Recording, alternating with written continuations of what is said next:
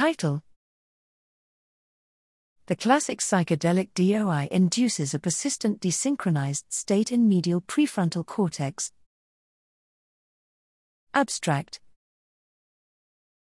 Administration or consumption of classic psychedelics, CPs, leads to profound changes in experience which are often described as highly novel and meaningful.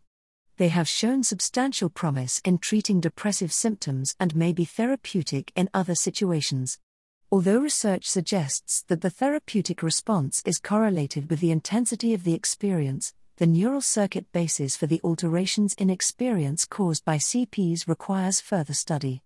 The medial prefrontal cortex, MPFC, where CPs have been shown to induce rapid, 5-HT2A receptor-dependent structural and neurophysiological changes, is believed to be a key site of action.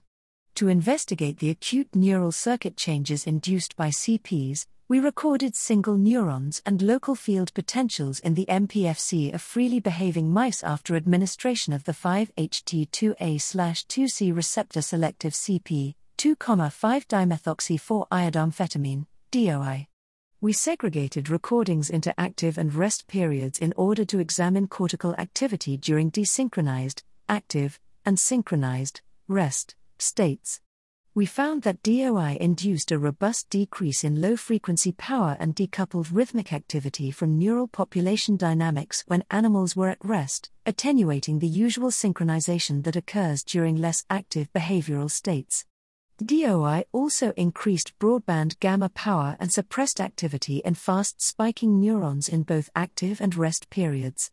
Together, these results show that the CP-DOI induces persistent desynchronization in MPFC, including during rest when MPFC typically exhibits more synchronized activity.